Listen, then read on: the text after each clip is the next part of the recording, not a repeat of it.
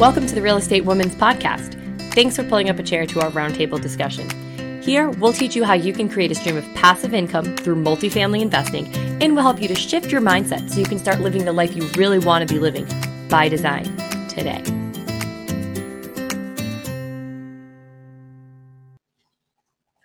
Hello. Welcome to the Real Estate Women. My name is Candy.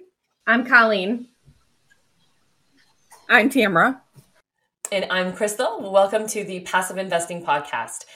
In today's episode, we are going to talk about the location of an investment opportunity and the importance of whether or not it is in a thriving area. Like you hear about real estate, location. Location is everything. Even when it's a passive investment, you cannot overlook that. And that is one of the reasons that we brought the lovely Mandy McAllister on for this episode. So hi, Mandy. Thanks for joining us. Oh, hi.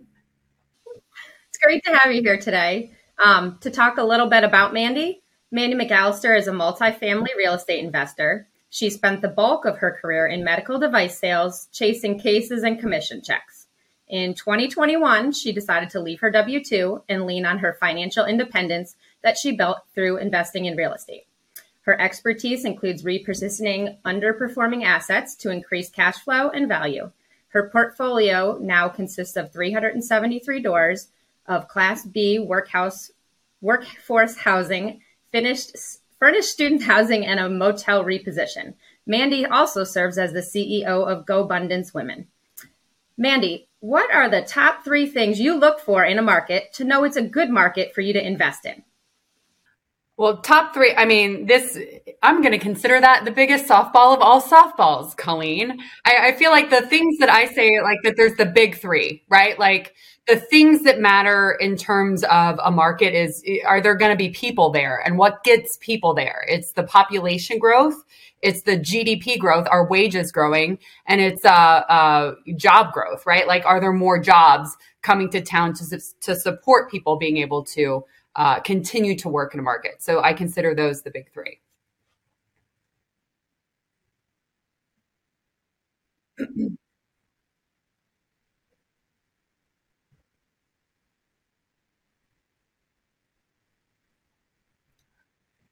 Honestly, a lot of it comes down to you got to do your research, but you got to know when to just friggin' pull the plug and commit and move forward.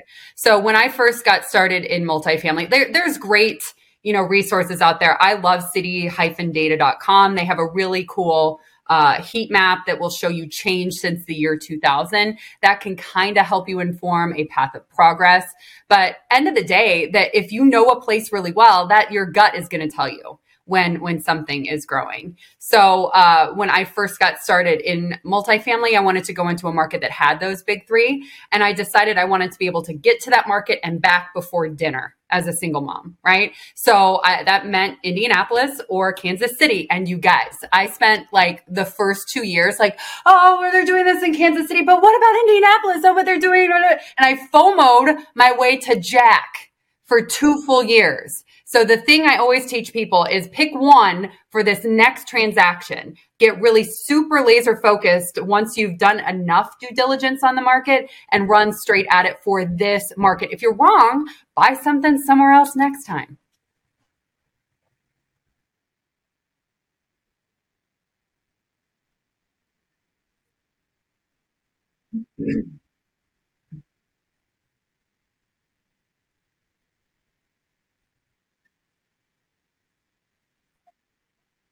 Mm-hmm.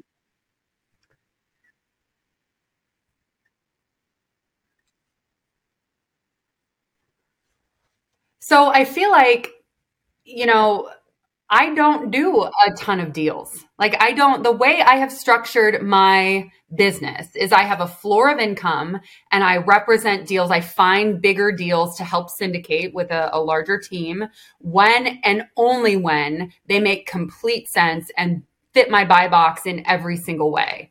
So your question, I don't know it totally applies to me because I don't continually make those decisions.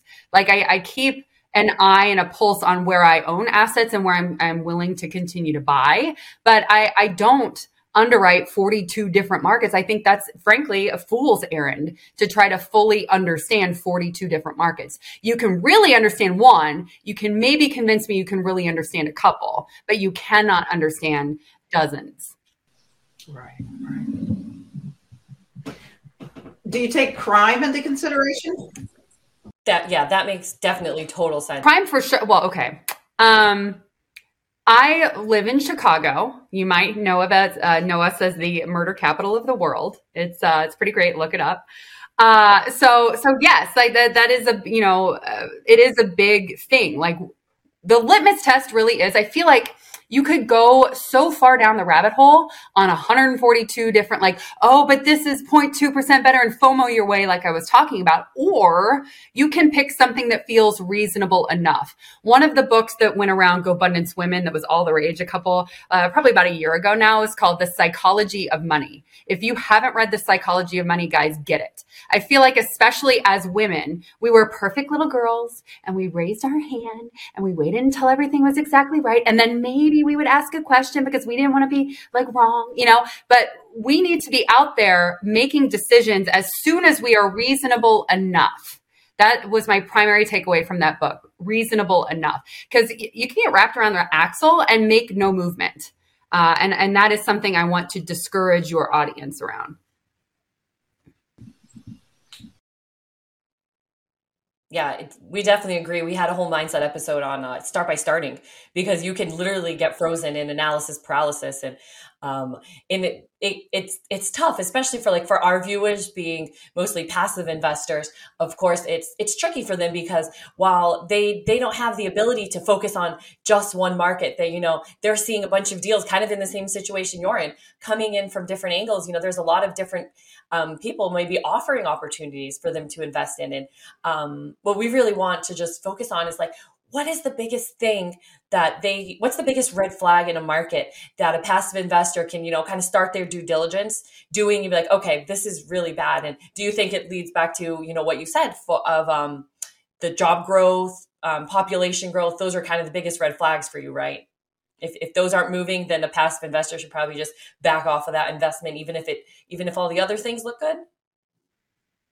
So I feel very strongly that for a passive investor, the due diligence that I look to do on a passive investment, because I also passively invest with my self-directed IRA and other people's deals, the first and foremost, I bet on the jockey, right? Because, we all started as new once. We've all been new. You have to start somewhere. I'm not going to bet against someone because they're new, but I want to make sure that they, have been incremental in their approach, or they are partnered with someone who really knows what they're doing and has a good track record, So I think first you bet on the jockey and understand how they look at deals. And then I look at the market. Right? And if the market aligns with, do I think someone will want to live here in 10 years? I try to simplify the conversation. One thing that I love that Einstein said was, if you can't explain it simply, you don't understand it well enough. And I feel like, once you've dived into the multifamily, pool, you start learning so much. And then you end up with this curse of knowing. Right? And you feel like you need to consider 142 different things when all you really need to know is, do I think someone will live there in 10 years? And if the answer to that is yes, then Maslow's hierarchy of needs tells me that, people need a place to live. And if they're going to have a job there, and it's going to be a nice enough place that I have on debt that's locked down and feels very safe, that's hopefully non-recourse, that is the way that I approach investing. I try to zoom out, and how am I making this more difficult than it needs to be is a question I ask myself a lot. Also, how can I put more truth to this problem? I always get better results when I think through those two angles. When you look at that, the population growth, do you also take into consideration the number, like new development, to see in 10 years, is an area going to be saturated over housing, too much housing? Again, I don't continually vet a bunch of markets. That will be important I feel like as an operator, as an investor, I largely do joint ventures with just me and a couple of other people we own for the long term. I keep my finger on the pulse, especially with the brokers who work in this market every single day. I get their sense of how much will absorption rate be on whatever development is happening. And then if, my goal though, and we were talking about parenting before we hit record, like how many books did you read, Crystal, before you had your first baby about like being pregnant and having a baby? And then how many books did you read about like once the baby comes? You read no books on when the baby comes out, and you read all of the books on not to eat salami while you're pregnant. It's the exact same way with multifamily acquisition in my mind. Like our entire conversation here is about acquisition focus. How do I make decision 2 of, the market and deal with this like small percent different of this one metric? Like that is important. Yes. But what matters more than not eating salami when you're pregnant is teaching your kid to not be a jerk. Right? So how do you set something up so that you, in the long term, you're going to own, hopefully, the way that I approach this, I want to own 10, 15 years, these buildings, So I'm way more interested in the ongoing stuff. And if I'm wrong by 10% or 20% on something that is, not a big rock, then I'm going to be fine. So when one thing that I want to make sure to say to passive investors or people looking to go active is, and I preach this to the women that I have the opportunity to coach. End of the day, underwriting the numbers, it's just guessing. Everybody's guessing. Right? Your assumptions, it's a freaking guess. It was such an epiphany to me that like these big guys, like, how do you decide? But it's how good is your guess?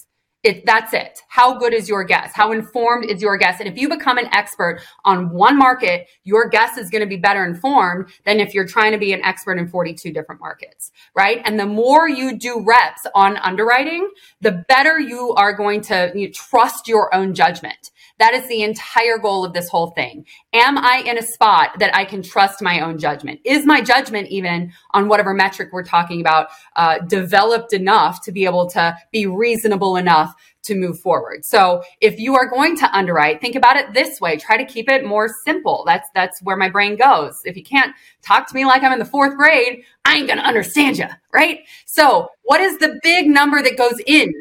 What big number do you collect? You collect rents, right? So if you could get really close to truth on rents, who cares if you're off by 30% on your laundry number? You're still going to be pretty close. And same thing with the money out. So anyway, zoom out and try to just be reasonable enough. I love that. And that's so true. The rent is the key element. I mean, we can add additional income to any of these properties, but there are no guarantees that people are going to want. Not everybody is going to want the covered parking. Not everybody's going to want whatever additional items that you're going to be offering on the property. So I love the fact that it is simplifying it because we overthink everything. Mm-hmm. How do you take some of that pressure off? And I'll double down on what you just said, Candace, that we bought a 53 unit in Indianapolis that had a washer dryer combo unit. We thought, oh, this is the best. It's a washer and dryer. We're going to get $50 more. It was a combo. Those things suck, guys. Like people pack them. You can wash one towel at a time in those things. I'm here to tell you. Right. So when they started breaking, we started taking them out and thought, oh, are we going to have to give like $50 less in, rent to people to get them to take it? No, they rented at the same dang price that they rented with the washer dryer. You don't know until you get there, I'm a limited partner in the deal where they have washer and dryer hookups, and they were expecting to rent as additional income the washer and dryers. It turns out the people that were coming in brought their own. Some markets do that. So I had a college teammate. We lived in Georgia. I grew up in Illinois. Undergrad was in Georgia. She was from Indiana. She traveled down from Indiana to Georgia with her dang washer and dryer. I'm like, this is the most absurd thing ever. But it was so normal and commonplace for people from Indiana to just own and move, like it's a bookshelf, your washer and dryer, So it's market dependent. And again, another reason, I'm going to underline it in bold and italics again, a reason to really know very well one market. That's very true. That's very true. And It's actually my limited partnership is in Georgia. Oh, how you like them apples? I really like what you said about the fact that it's a lot of the underwriting and the numbers that, the passive investors are going to see.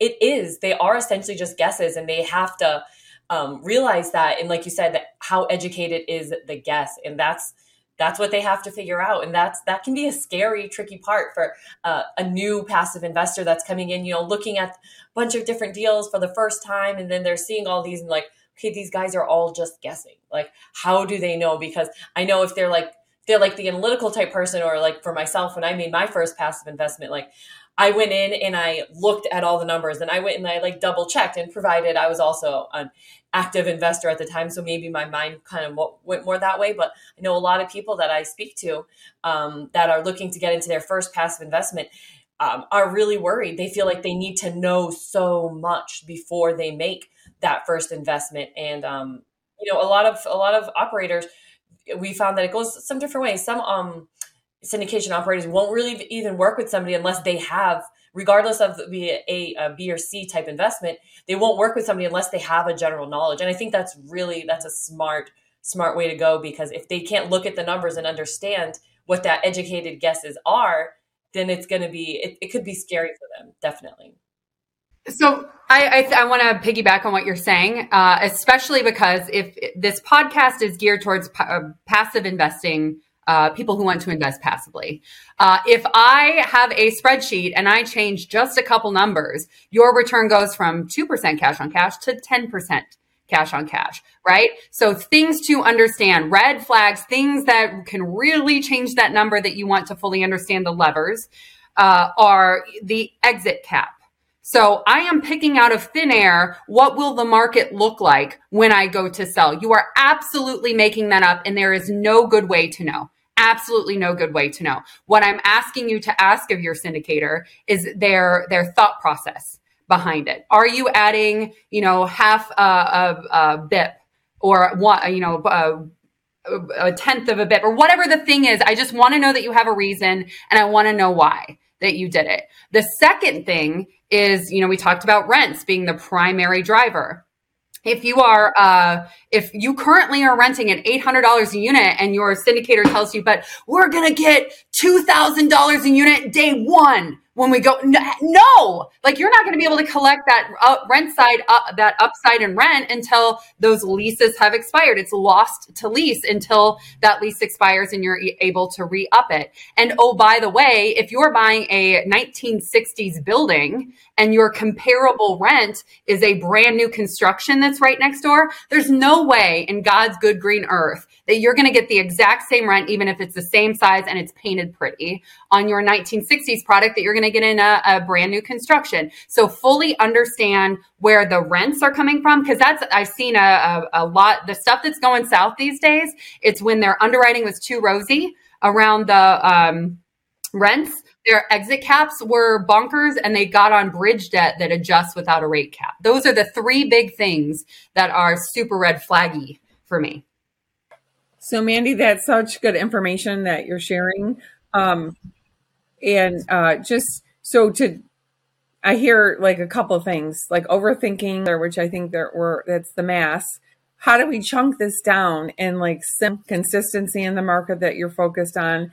And so for the overthinkers out there, simplify, like for someone saying, I only need to invest in my backyard, or like, where should I go? Where should I start? I mean, think triggers to look for. And so how can we like simplify or summarize and, all that we've said? Because that's, all of this has been great advice and great, it's easier said than done, right, Tamara? I feel like end of the day, your approach will be slightly different if you're looking to place capital as a passive investor or looking to be an active investor. In my opinion, if you're looking to be an active investor, you need to be specialized on a market.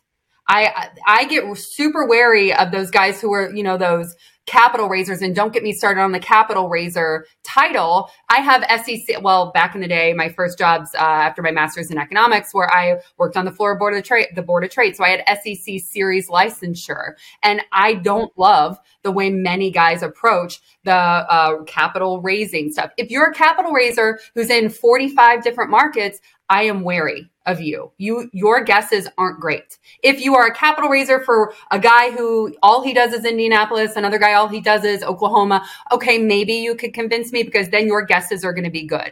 If you're a passive investor, your job is to look for the active investor who specializes, in my opinion. So the overthinking stuff, if you're the passive investor, look for the jockey and really make sure that you know, like, and trust and understand the numbers enough to know if they're feeding you a line or not. Also, there's a resource that I found. It's a free thing. It's called privateinvestorclub.com. If you go to privateinvestorclub.com, there's a forum where people, like passive investors, talk behind sponsors' backs. Right. So I can be like, you know, hey, I'm not getting, they're withholding the capital call on this guy. Can't believe I've been very disappointed in the communication. Whatever those types of things are, that's a forum where only passive investors are allowed to talk those things out. So passive investor, bet on the jockey, get super precise there. If you're an active investor, that's when you really start to specialize on your one market. Wow, that's fantastic. What a great resource. I like resources, guys. I'm not the smartest guy in the room, but I got friends. I'll tell you that.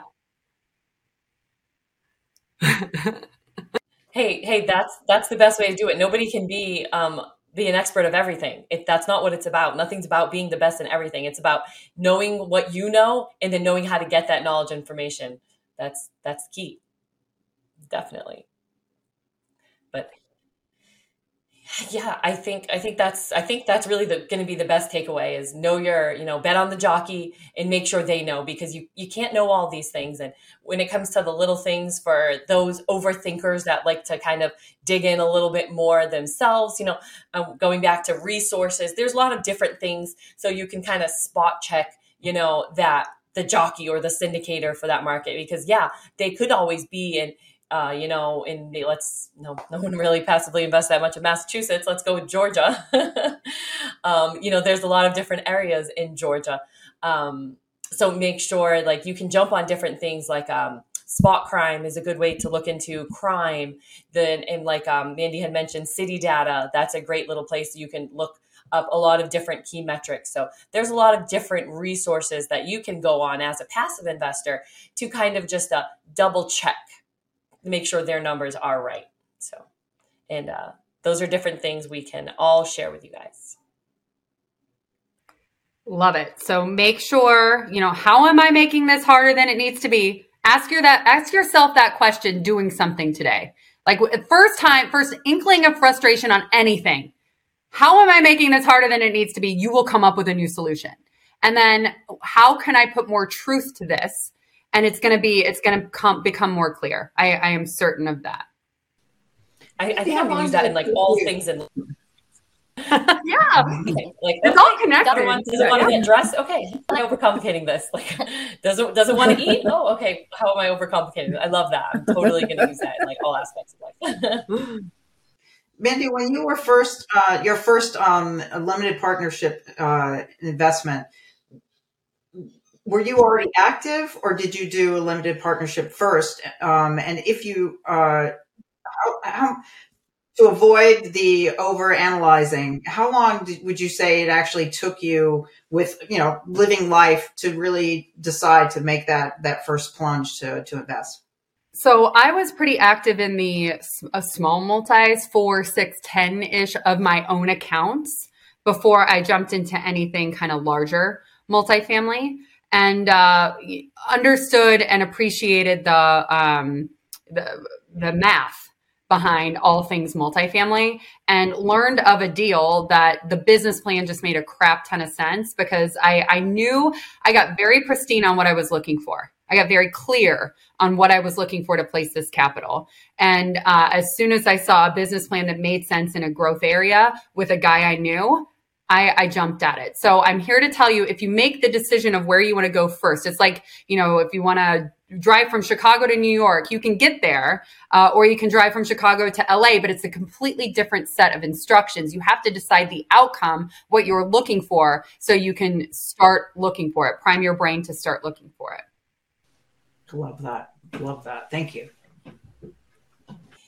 Yeah, that's definitely a good piece of advice, definitely, because a lot of passive investors could just, they, like you said, they have capital and they know, oh, I want to make money. I want to make a return. I have money sitting here. But they have to get granular. It's not just if you're purchasing the property, if you're going to do anything with it, figure out exactly what you want, know what a business plan is and looks like, educate yourself in that way. And then when you find a business plan that matches your goals, that's the key to making that leap. So that's a really good nugget that I hope all the listeners really hold on to.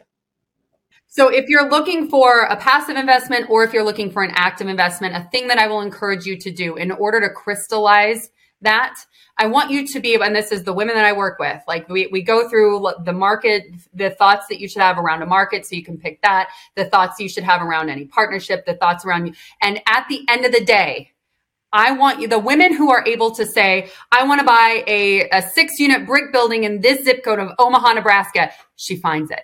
The one that's like, I don't know, I just want a deal.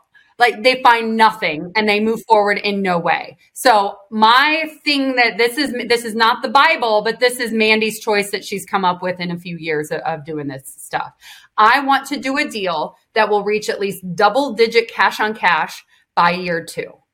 Right? So for me, as someone who wants to own for the longer term, the math behind an internal rate of return implies that I'm selling. I ain't selling. So I don't give a jack about the IRR. I care about my cash on cash. So if I can do whatever to my business plan to reach a cash on cash of double digits by year 2, especially if it doesn't have a construction risk. So if what I'm saying is I can increase rents by putting in granite countertops and oh my God, granite's now 6 times what it used to be. Like now I've screwed up because I have construction risk. But things like a RUBS, a ratio utility bill back system, that is not something that costs you construction money. If you're not charging a pet rent, I love buildings that don't charge pet rents, right? Or that aren't charging for parking. The non-construction related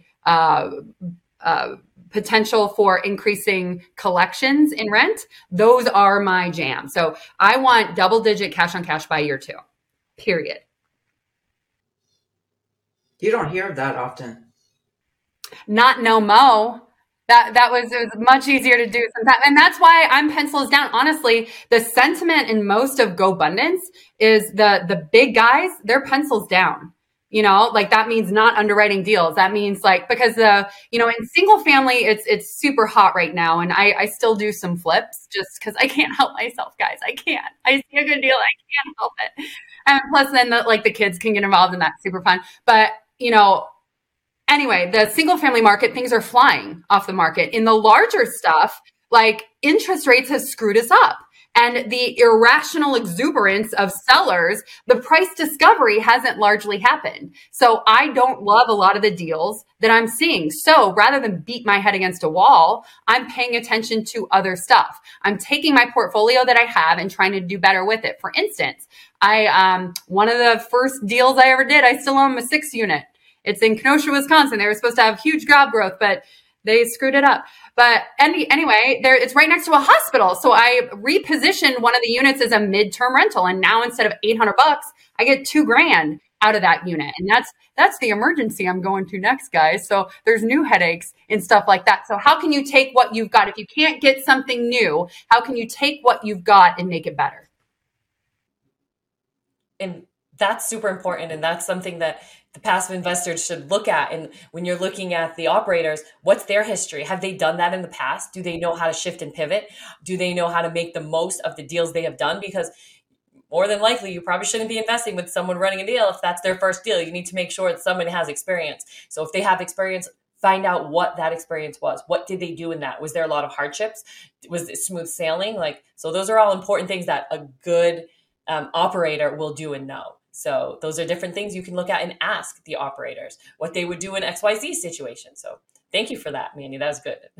Another thing I want to point out is some of our contemporaries, guys, have quit W-2s and are dependent on acquisition and disposition fees, right? And from the jump, I have been like, oh my God, you have to do 4 deals a year. How are you going to feed your kids? Like, what's going to happen? I don't know. Like, so are they doing a ton of deals a year because they're dependent on these acquisition and disposition fees? Right, wrong, and different. I have a lot of certainty in my, and I don't thumb my nose at a 4-plex or a 6-plex or a 10-plex that I own outright, because I live off of that, the cash flow from those things, so that I get a chance to sit on my hands when I don't see a deal worth doing. So while, some people, oh, I left my W-2 and it's so glamorous, and they be careful, because they might be doing a deal that is less than they would want, or they're a little bit more rosy on their math than they would otherwise be, because they got to get a deal done because they quit their W-2. So Mandy, thank you for hitting on like the depths of real estate and how many options there are and how many pivots, the availability. That's why I love real estate. Investing in real estate gives you so much different opportunities. And you're sharing really, I don't think we've touched on this yet with our listeners, of that there's different ways to take the same asset and pivot and make different streams of income. You're touching upon it, and it's really taking some of the risk factor, I hope, for what they're, if they start by starting, they haven't invested yet. We're really touching upon something that initially we thought we were going to talk about, just marketing.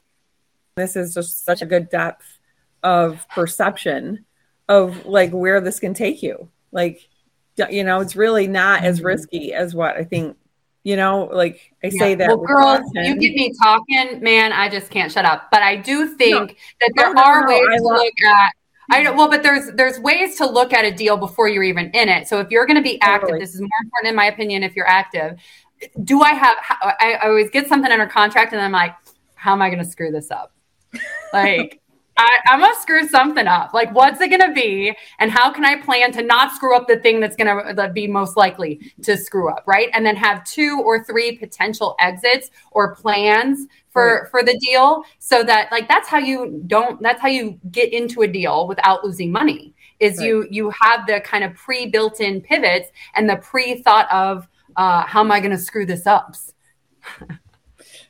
You have to have multiple exit plans. You can't just have one, because there's so many variables in this industry. And if you're depending on threading that needle, you're never going to thread that needle. Right? Like that. And I mean, that's something to be asking operators as a passive investor. All right, if that doesn't work, if that increase of rents for $300, what is our stress test in terms of, what will IRR be if you can only capture $50 of upside? Because this apartment that I see on apartments.com, that's my favorite way to run comps, by the way. Like there's all these paid things. I just friggin' go to apartments.com and then I call the place and pretend I'm shopping for my dad for an apartment. Right? To see what they're actually getting. And then the truth. How do I put more truth to this problem? So end of the day, you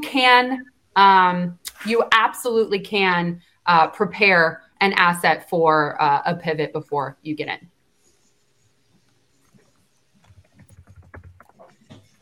Well, this has been a plethora of information. Right.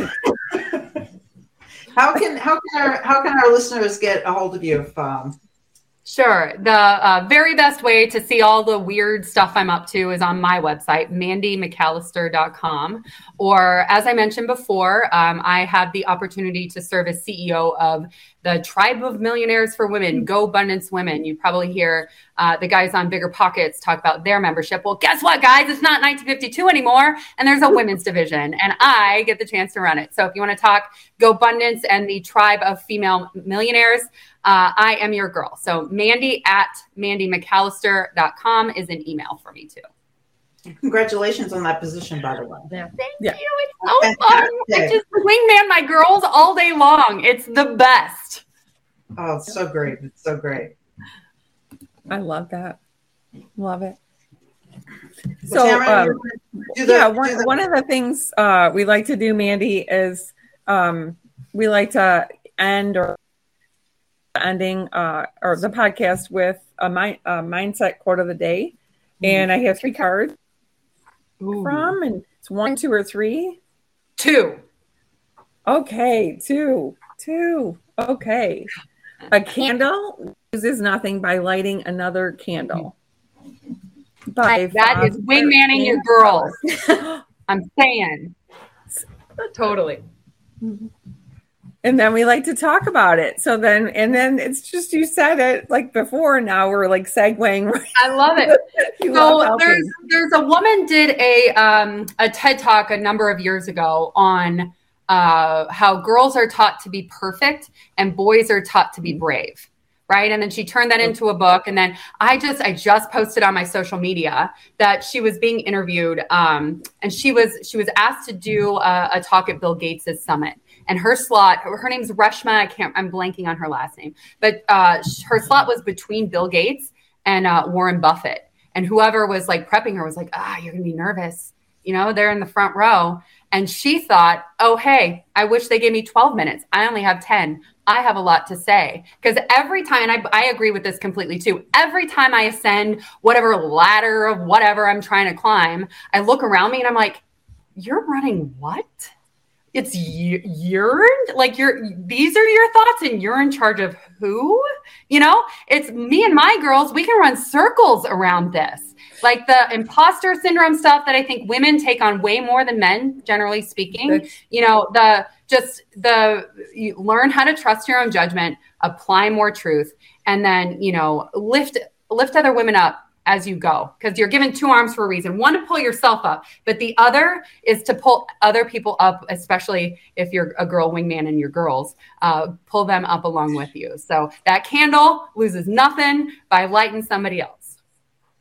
Oh, it's fantastic. You know, the one thing I love helping other people, and, you know, I was taught a long time ago, it's never judge who your messengers will be, because a lot of time in the process of helping someone else, not only do you get so much more confidence, so much more is from that, but the person that you're helping could say something that triggers, oh, right, this is a great idea to do something, just to pivot, because it's all about perspective. And we get so narrow-minded sometimes. But, you know, like you were saying, yes, you want to look at a specific market, but it's like, how do you look at that specific market? It's not just this way, this way, this way. You know, one thing that I think about with that is once we were evaluating this property and we really, really wanted it. And we had an LOI, they were about to sign it. Something told me, I just happened to speak to a local person, and I'm pretty gabby, as you guys can tell on this podcast. And I just started talking, and we had some things in common. And then all of a sudden, he started opening up a little bit about this property and information he knew. And he's like, are you sure you guys really do you really know about this property? But he was in a position where he couldn't really speak about it. You know, like and I was like, I'm getting the concept. If I ask the right questions, he can answer. So we danced around so that he could continue to not overstep his boundaries of where he was, his position at his job. And I danced with questions with him. And with that, I was able to actually get some really amazing answers to the questions, and my gut instinct was right, and I brought it back to the team, and we decided not to purchase the property. So with all that being said, the best deals are the ones you don't do. Absolutely. Well, I think throughout this entire podcast, we have like summarize. It's about narrowing your focus, really keeping it simple. Do your due diligence. Don't rely on what everybody tells you. But also, you know, because you have your responsibility, it's your choice of what you want to do with your money. But also take that action to make that decision to change your life and get the returns that you want. Focus in and pay attention to your gut instinct about what feels right for you. Yeah, definitely. Thank you guys for having me on. This was such a ball. Yeah. Thank you, Mandy. And we also just want to thank all of our listeners for joining us today. And if you want to learn more, you could check us out on Instagram, Facebook, YouTube, or visit our website at therealestatewomen.com. Thank you. Thank you. Bye. Bye.